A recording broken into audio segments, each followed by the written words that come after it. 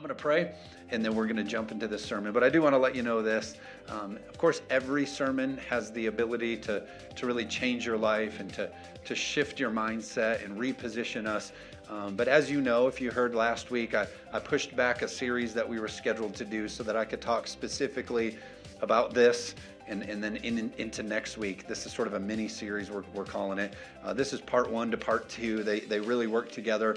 And it's not really even me sitting down and writing a sermon like, oh, I want to talk on this topic.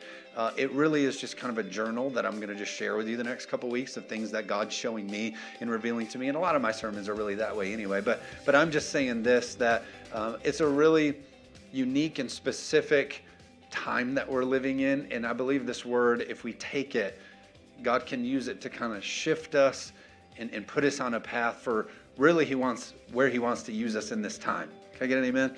And so I really want you to take notes, pay attention, get into your word, remember these thoughts, and I believe God will do big things. So let's pray. God, we love you so much. We're so grateful for your word and for your way. Lord, I thank you that this word is going to encourage us, motivate us, inspire us. Lord, even correct us and shape us. God, I pray that every word that goes forth, Lord, falls on good ground and bears good fruit, and that it brings you glory. In Jesus' name, amen. If you're watching online, I encourage you one more time to hit share if you haven't yet. And some people will be able to join you as we kick off this sermon. But I entitled the next couple weeks, I gave it this title, I'm tired of this blank. And I left it blank because I'm going to let you put whatever you want in the blank. And some of you already know what you're tired of and what that blank would say. And to be honest with you, it's a good gauge for your salvation level.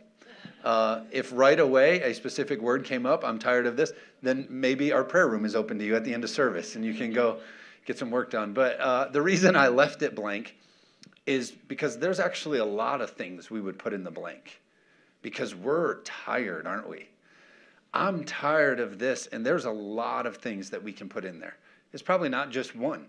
There's probably a lot of things that like in your bones, in your soul, you're going like, I'm tired of this. And so that's what we're going to specifically talk about today. I believe this. Let me say this first before we read our text. I do believe, as I told you, that God is shaking the nations, not just in America, not just in our election season, not just among our candidates. I believe that God is in a place right now where, I said it last week, the scripture says in the last days, he's shaking the nations. And how many have ever shook, maybe you've had sand in a bucket or in a strainer, as you shake it, as something is being shook, what's true and what's solid and what's stable, it rises, right? It remains. And I believe that's what God is doing. He's trying to shake some things so that him and his truths come to the surface of everything. Are you with me? Anybody with me today? Facebook, are you with me? It's being shaken to a point that we're saying, okay, this is the truth, and this is God, and this is holy, and this is what's righteous. And so I believe that's what God is doing. And so Matthew chapter 11, verse 28 says this. It says, come to me, this is of course Jesus speaking. It says, come to me, all you who are weary and burdened. Because he knew there'd be a day where some people would be weary and burdened. He said, I will give you rest. Now, he's not talking about a good night's sleep. He says, come to me, all who are weary. Come to me, all who are burdened. Come to me, all you people who are tired of blank. Come to me, Jesus is saying. Come to me, all of you that are tired of this. And he says, I will give you rest. But he's, again, not talking about a good night's sleep. He's talking about the rest that we desire in our souls, where everywhere you turn and everywhere you look, you go, I just can't even deal with this anymore. I can't look at this. I can't be a part of this. I can't handle this. I'm tired. He says, you come to me and I will give you rest. He says this, take my yoke upon you and learn from me. Key word here. Take the yoke upon me and learn from me. Learn from me. He said, for I'm gentle and humble in heart, and you will find rest for your souls. For my yoke is easy and my burden is light. He's saying this. Jesus is saying, when you come to me, when you're tired and you're weary and you're burdened and you come to me to learn from me, he says, I'll give you rest because my yoke, it's easy and it's gentle. What he's saying is this, you're not going to have to fight with me about it. You're not going to have to try to convince me. How many of you are sick of the fighting and the convincing and the arguing? Jesus is saying, look, when you come to me and you submit to me and you learn my way, it's easy and my burden is light. For those of you that don't know what a yoke is, this was an agricultural season or that they were in and culture that they were a part of. And so a yoke would be something that you would have put over an ox or somebody who would have been an animal that would have been working land. So it's literally sort of over the shoulder, over the neck. And the reason that they would do that is because two animals combined had the ability to do more than one animal on its own. So there's power in community is what we're seeing here. And so they would put the two together, and if studies have been done, they would say, oh, this Clydesdale on its own could pull something 8,000 pounds. And then the other one, they would take a second one, and that one on its own could pull 8,000 pounds. So together it should be, but every time they would yoke them together, their pulling abilities would go through the roof. Why? Because it's better when we do things together. So they would yoke these animals together in a way that there would be momentum and unity, and it would be easier. That's what Jesus is saying. He's saying, hey, when you come and you put on my yoke, it's easy and it's light and my burden, and you can do more with me. Can I get an amen? And so he's describing that it's important that you pay attention to the yokes that you're putting yourself in. And he's saying you'll find rest and you'll find ease and you'll find the ability to move better if you're in a yoke with me instead of putting on a yoke of all the other things of the world. The yoke of politics and the yoke of all of the things we keep trying to put our faith, hope, and trust in. And Jesus is saying, come to me. You'll find rest, the kind of rest that's like for your bones if you learn from me. I would say as a pastor, I would say this. If I had to use one word to describe the condition of people, specifically in America, but I would even say in the world, if I had to label people with one word, I would say this, that people are tired. We're tired. We deal with people. I deal with people. I meet with people. I'm connected to people. I have all these things going on with people. And I can tell you something. People are at a place of being tired. I'm going to tell the truth today that we're religiously tired. We're tired of religion. We're tired of it not working. We're tired of church not being effective. We're tired of religious. We're just tired of it. Relationally, we're tired. You meet with people and you connect and you go, oh my gosh, this year, just relationally, it's been so hard. I've lost so many friends. Maybe some of you are like, man, this year relationally, it's been so hard. I wish I would have lost more friends. I can show you how to do that on social media, by the way. I'm good at it. But relationally, you're tired. You're like, relationally, you're tired. And part of what we're seeing is relationships were meant to fill you. Relationships were meant to hold up your arms and encourage you and inspire you and motivate you. And relationally, you've had way too many withdrawals and not enough deposits in your life. And so we feel depleted. We feel exhausted. You feel tired in your bones. And Jesus is saying, if you come to me and you learn from me and you yoke up with me, that's where you'll find the rest you need in these areas. The problem with relationships is these relationships that we're in, again, we're meant to be there and partner with each other emotionally and connect and hold each other up and help each other get us through these times. But instead, relationships have become like emotional parasites.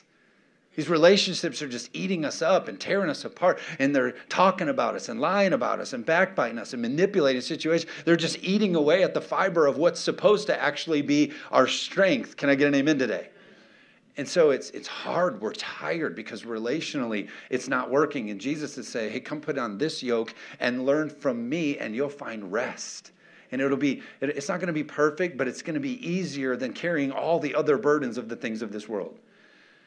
We're tired because we don't trust those in charge. We used to be able to say, oh, it's going to be okay. We're going to make it. There's logic in this world. Common sense is a thing, right? And so we've grown tired in what's happening, what's true, what's not true, what's real, what's not real. And it's because we continue to put on the yoke of, oh, leadership will do it for me. The government will do it for me. That president will do it for me. Are you with me? Instead of Jesus saying, come to me and learn from me. Put this yoke on that is me. Can I get an amen? Our hope for the future has grown tired. We wonder, what's it going to be like for my kids? What's it going to look like? What's it going to be like? I don't understand what kind of future they're going to have. And so we're tired. And Jesus, again, is saying, I knew there would come a day where you would be so weary and burdened. And my solution to that is come to me and learn from me. We see in Scripture in Genesis that Adam and Eve messed it up, right? God sets them in the perfect garden and it's easy and they're walking, they're in yoke with God, and then they sin. And the Scripture says from the moment that they made a sinful decision or they decided to put on another yoke that wasn't of God, the Scripture then says, God says, hey, guess what? You're going to work by the sweat of your brow and you're going to have to toil for all of the things that you do in life because of your disobedience.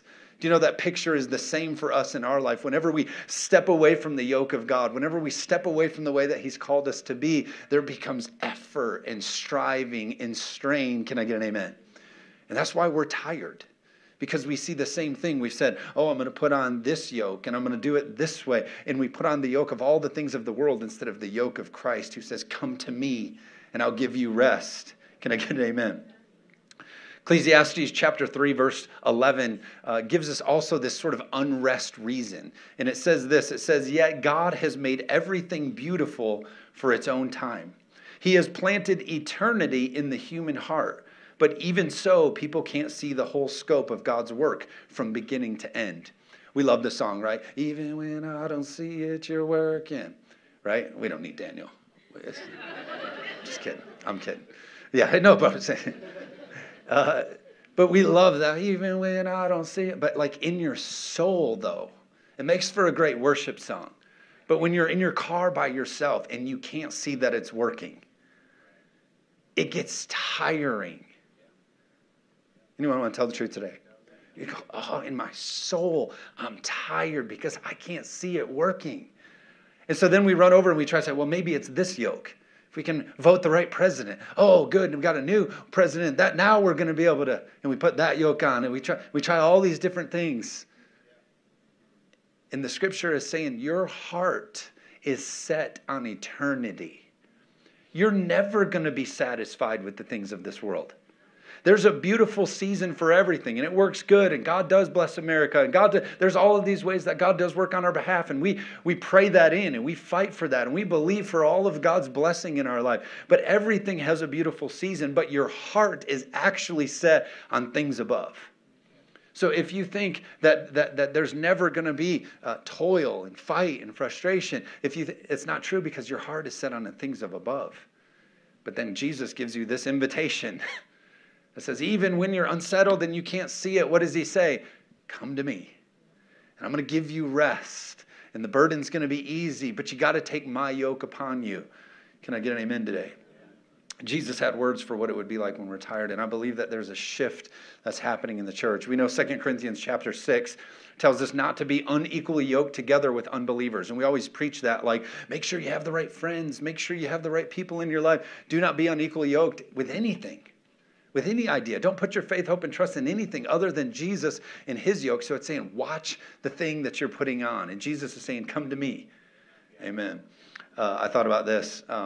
For me, I want to kind of explain it to you. Jesus said this.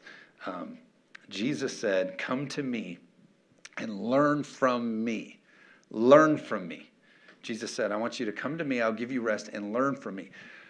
Now, here's what we get wrong in the church. Here's what we mess up, Facebook, is we mess up that we love to learn about God. We're doing a terrible job learning from God. He said, come to me and learn from me. He didn't say, come learn about me. We spend our whole religious lives learning about Him and never learning from Him. Here's an example. The learning from Him means this. A bunch of you in this room, and I don't want to have to point you out because I could. But it's like this. Do you know that like your family kind of all sounds the same? Like your immediate family. Do you know that you all kind of have like the same sayings in your family? Because intimacy.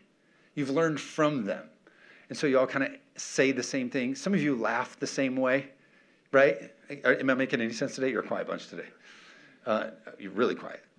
You know, you're like, oh, this family, oh my gosh, they're the best. They all laugh the same. When they get laughing, they all laugh the same. That was never taught to them, was it? They learned it from them. They learned it from another. Why? Because proximity, closeness. They took the yoke upon each other. Facial expressions, do you know somebody you're like, oh my gosh, she makes the same face as her mom.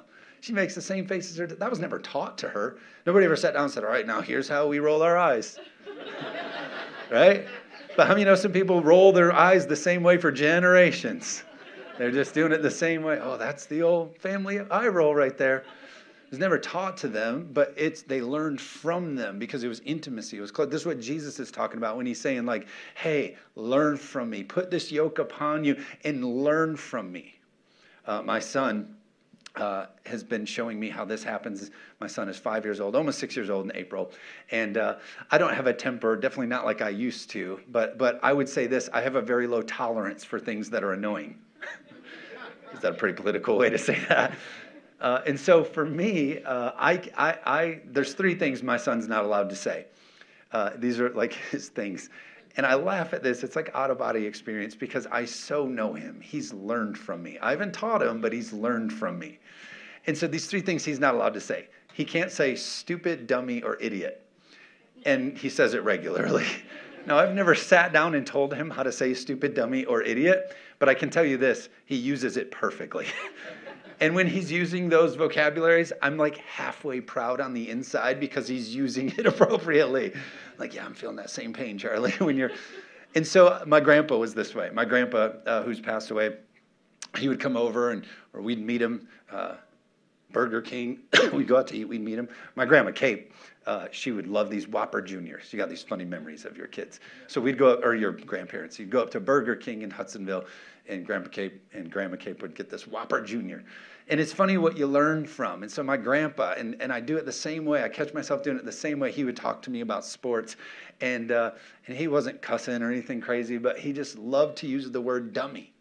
He's like, and it's just funny for a grandpa to say this. And so he'd be talking about Michigan, and I found myself doing it yesterday. He said, oh my gosh, can you believe, what a dummy. Those dummies running the ball. We should have been passing the ball. Those dummies. My son comes up the stairs, Dad, Caroline and Callie are those dummies. And I can't approve of it, but in the inside, I feel it. I know it is.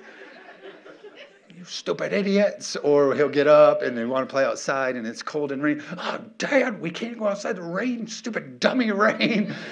I'm like, I feel that, bro, but we can't say that. He's learned it from his mom. He's learned it. It was never taught. It was definitely me. But this is what Jesus is trying to describe to you. I didn't have to train him to do it. I didn't have to tell him when it was the right time to react like that. I know this is a terrible example for a pastor. I didn't have to train him when it's right or how to react or when it's proper, but because he learned it from me, he knew. And I'm telling you, when it's time for you to pray, if you come and you learn from him, you're going to know when the right time to pray for somebody, when the right time to lay hands on the sick for somebody, when the right time to encourage somebody. Are you with me? It's because you've learned it from him. You didn't learn about him, you learned it from him. What should I do? What should I do? You just know that you know because you've learned it from him. Amen. So what I love about this was Jesus actually said this to Christians. He didn't say this to non-believers. He says, listen, Christians, religious people who've been doing this for a long time. He tells them, you are going to get tired and you're going to need to come to me. Okay? And so he's telling the Christian people, there's going to become a time where all that you know about me and all that you've been doing isn't going to work anymore. And so he's saying what you need to do, instead of learning about me, you need to learn from me. So he's telling it to the Christian people. That's what we talked about last week when we said this. The church needs to make a shift. I believe that this is what God is doing, and this is what churches that remain, this is what it's going to look like for them. It's going to be the church that begins demonstrating their values, not just describing them. We need to be a church who stops articulating the power of God and starts activating it. There's a shift that's happening. We're going from knowing about things to knowing him and walking like him. We say, oh, here's our church and here's what we believe. And 100 years ago, this man came and he penned this and now we do this. And we keep describing what our church is instead of demonstrating it. We keep talking about someday God's going to come and he's going to do this. And we're describing what God's going to do instead of letting God activate it in us so that we can go do it. God is making a shift from knowing about to knowing and learning from him so that we can react properly. The shaking of the nations, I believe, is a good thing. Jesus is like, yes, I know you've been a Christian your whole life. How's it working for you?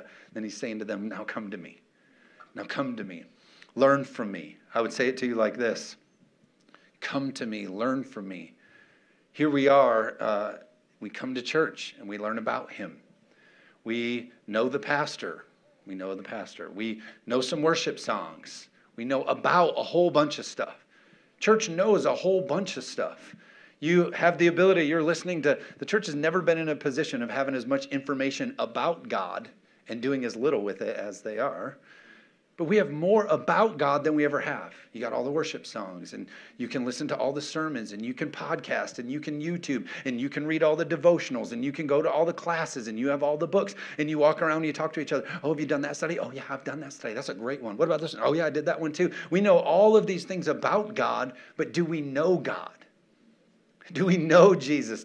Have we learned from him? And so I believe Jesus is saying there's a season of restlessness that needs to come to an end in the church. And it's going to come to an end if we come to Jesus, take on his yoke, and learn from him. It doesn't mean we're going to shut down church. It doesn't mean we're going to stop singing songs. All of this stuff is important, but it's not first. First is coming to him and learning from him. That's why we're saved, but we're tired. That's why we're saved, but we're not reaching anybody. That's why we're saved, but we're neglecting the power of God in our lives. Why? Because all we want to do is know about him instead of know him. My concern is 30% of people, they say statistically, won't come back to church when church comes back. So I'm talking about when pandemic is over and we all got our chips and we can come back to church. No, it's good. I'm excited for a chip. I said, look, I'll make some deals with the chip. If it helps administer my vitamins for me, I'll take a chip. If it helps me brush my teeth, I don't have to brush my teeth, then I'll take the chip. Amen? Anybody in the house? No? Okay. All right. That's fine. Well, I'll leave it alone. So someday when you're allowed to come back and we don't have any worries or concerns or safety issues or whatever that looks like, and they say statistically 30% of people won't come back. They'll resume church online. Why? Because they got so comfortable with just consuming about God instead of experiencing the presence of God. Coming in with an expectation of, Lord, change me. I want to experience you. I want to interact with others. God, I want this to be a place. Are you with me today? So instead, we just kind of listen and we hear a few things and then we move on. And again, I'm not here against the online experience. We're so grateful for it. And the people that we can reach has been amazing. But again, I believe it's a supplement, not a substitute for the house of God. Because there's a happening that happens here. And I believe it's a drawing near to God so he can teach us. Learn from me. Learn from me. Ephesians chapter 4 says this. It says, it's my job as the pastor to build up the saints for the work of the ministry. It's not my job to just tell you all about God and then we're good. It's my job to build you up so that what? So that you can go out in your community and do the work of the ministry. Well, how do you know how to do the work of the ministry? It's because you've learned from God. You've learned from Jesus. You go out every single day and you said, just like Jesus, I only do what the Father has revealed to me. Therefore, I'm going to make these decisions. Why? Because I've learned from him. I've learned from him on a daily basis. There's an intimacy here that I've learned from him. Amen? I'm going to tell in the church a little bit here, and then we'll wrap up in just a minute. But here's what I would say this. Here's where the church has done a terrible job, and this is what needs to be fixed in our culture. The church has formed movements that are inspirational, not transformational. The church has created movements that are only inspirational and they're not transformational. Pastors say this kind of stuff to each other. We say things like, our people like it when this. And we've built houses of inspiration. We're only going to do what inspires people. Oh, does it inspire them? Does it inspire them? Does it tickle their ear? Does it make them happy? Does it make them feel better? Because here's what's happening in America. We're tired because we're yoked up in the wrong things. And so all we ever want to do is come to church and just get inspired. It's become our idolatry. We worship the next inspiration. Oh, did you see who's writing a book? Oh, did you get their devotional yet? Did you hear that sermon? You got to hear this sermon. Inspire, inspire, inspire. All we want is inspiration. So it's become this idol that we worship. Where am I going to get my next inspiration? And it's bled into the pulpits of America. And so now we make decisions as pastors that literally say, our people like it when this, and so we need to do it this way, instead of being a people who actually do it in full truth. Let me keep going in this. We say things like this as pastors. We say, our people will only come if this. So we got to make sure whatever we're doing in church, we do it this way or they're not going to come, because we got to make sure forget truth and what God's telling us to do. We got to make sure it's like this. So we've built all of these entertaining, inspirational things because we want to make sure we're giving the people what they want the way they want it. Otherwise, they're not going to show up. So we've built non-transformational churches, only inspirational churches. And inspiration is good, but we also need the truth. Can I get an amen? Pastors talking like this to each other. We have to be careful with how much we say or ... We better be careful with how much we say because... Are we not called to tell the truth, pastors? Isn't our sole responsibility right up here to rightly divide the word and tell you what's the truth? But be careful what we say because people might... Are you with me? Look, here's the deal. Pandemic, all this whole deal has taught me this. I don't care anymore. So just realize that I don't actually care anymore. I used to be a bakery manager before I was a pastor, and I say it like this. If I get up here and tell the truth and people don't like it and I got to go back to baking donuts, that might be okay. I'll put some sprinkles on your donuts. You can see me wearing an apron, and I'll be, it's up to you. I guess my mother-in-law is the only one who liked that, but that's fine. I'm just here to say this. The church has done such a horrible job bubble wrapping the truth that it's made us ineffective. So, you want to know what my tired is? I'm tired of that in the pulpit. That's my tired. Means blank. Just wash your mouth out, people. That's what I'm tired of it in the pulpit is all these excuses. People say this to us, pastors. This is the way we talk. Not really, but kind of. You're in conferences and you're getting lessons about how to talk and people writing books about, you got to go deep and wide. Be careful. You got to be careful. Be careful. And we're saying things like, make sure you pace yourself on subjects. Be careful. Subjects meaning like things God wants you to talk about. Make sure you pace yourself on the subjects. You don't want to be too heavy. You don't want to be too truthful. Make sure you pace yourself on subjects. Here's where I'm at on all this. I'll say it like this. I'd rather stand before God and be accountable for saying too much than stand before the Lord and have a conversation about not speaking up enough. I'd much rather be convicted and guilty in heaven of saying way too much of the truth than being somebody who didn't say what he was supposed to say in the moment he was supposed to say it. Can I get an amen? And the church is, pace yourself, pace yourself. It's like,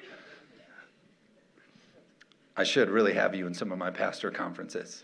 I'm like Steve Carell. People are talking and I'm like, what are you saying? And just the good thing about the second floor, my office is like, I think right there. And we can't open our windows because this was a hospital. Otherwise, I would have jumped out my window a long time ago. Listen to some of these pastors talk about, we got to pace ourselves in how we tell the truth. I forgot we were live. We're in second service. We are choosing pace as pastors. We're choosing pacing ourselves over the power of God, and the results are pathetic. We're choosing pacing ourselves and being careful. Oh, well, it's important that we become all things to all men, that we might reach a few. Well, you're only reaching a few. Because your strategy is stupid, dummy, idiot.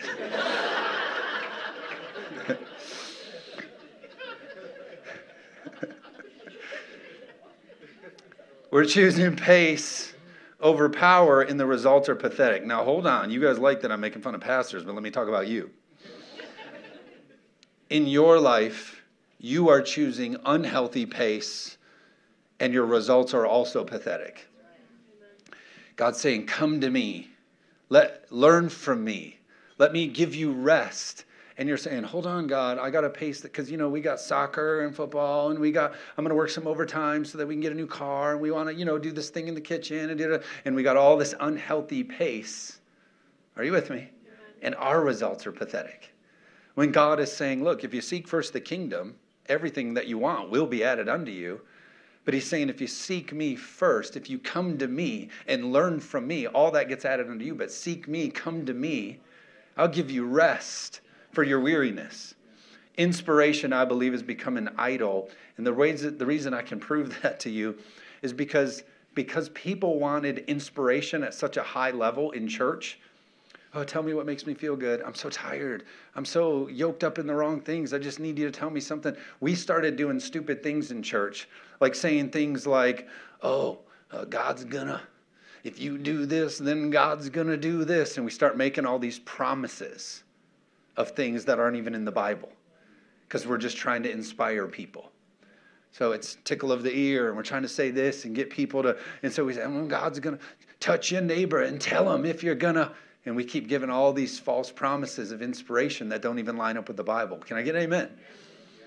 Doesn't even line up with things that God has ever even said, and we start selling inspiration. Here's the problem with that. I know a lot of this is church talk, but here's the problem with that. You can only lie to somebody for so long before they realize it's not going to happen. So we just keep lying and we keep lying and we keep lying, and eventually people are going to stop believing the lie and they're going to leave you. That's exactly what we saw in the Church of America. That's what we're seeing. We keep telling people, oh, God's going to do this and God's going to promise you this. And if you do that, and we're tickling, we're inspirational. We're just trying to tell them what they want to hear. And it doesn't come to pass for them. They're still tired. And they leave the church in mass exoduses. Instead of getting up and saying, hey, we got to be a people who come to him and learn from him. This is what we need to actually be talking about. Touch your neighbor and tell them, go crucify yourself. Are you with me? Touch your neighbor and tell them, oh, make sure you go take up your cross this week. Because people are going to lie about you and falsely accuse you and suppress you and tell you you're a bigot. Are you with me today? Let's tell the truth, though. Touch your neighbor and tell him you must decrease so he can increase. Let's tell the truth about instead of inspiration. And inspiration's good. I believe in that. But I'm just telling you, not on the altar of telling the truth. Here's what I believe. Here's my hope. I actually hope this pandemic, takes away everything for us. To the point that the only thing left is putting on the yoke of Jesus. And it might already be, right, happening. But stripping away everything. Oh, your president didn't make it? Oh, there's a better yoke over here anyway. Oh, this president you think is going to be the savior? Oh, there's a better yoke over here anyway.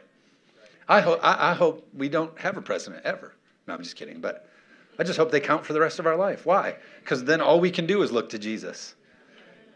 In Nevada, still counting. How is it that the state that has Las Vegas is having a hard time sitting at a table counting things?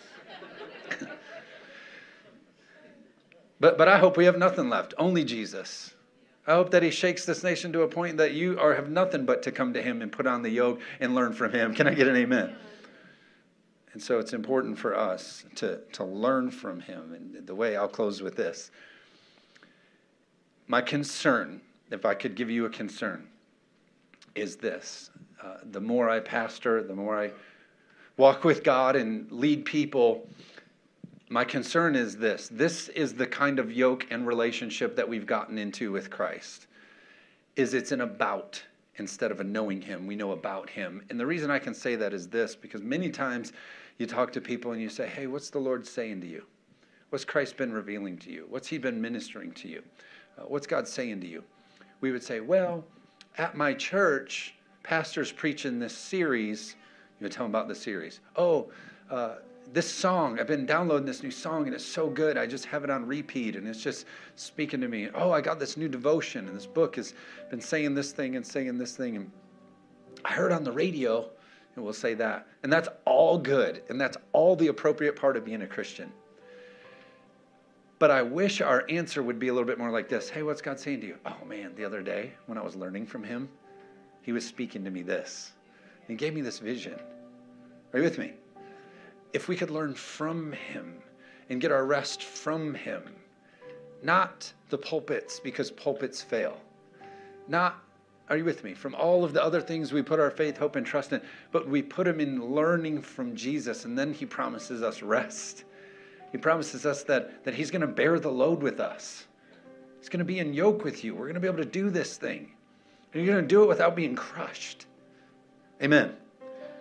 I would say it to you like this, and my last thought here is this, and we'll kind of segue this into next week as well, but whatever area that you are tired in, say, oh, this area right here, I'm so tired. So tired in this area. I'm proposing to you that is an area that you need to bring to Jesus and let him teach you. Oh, this area, I'm so tired. It needs more Jesus. You need to learn from him some more in this area. And probably for us, it means this area, this area, this area, this area. All the areas. maybe he'll give us a pretty good deal on like a bundle if we get like a package spot from him on this one. Oh, I'm tired. I don't see a way. I know your heart is set on eternity, and beautiful things have seasons. My heart, but God says, I can give you rest. I can put on a yoke with you, and we can do this thing. So we need to submit it to him, come to him, and learn from him. We don't want to learn about him. We want to learn from him. Amen. God is shifting things.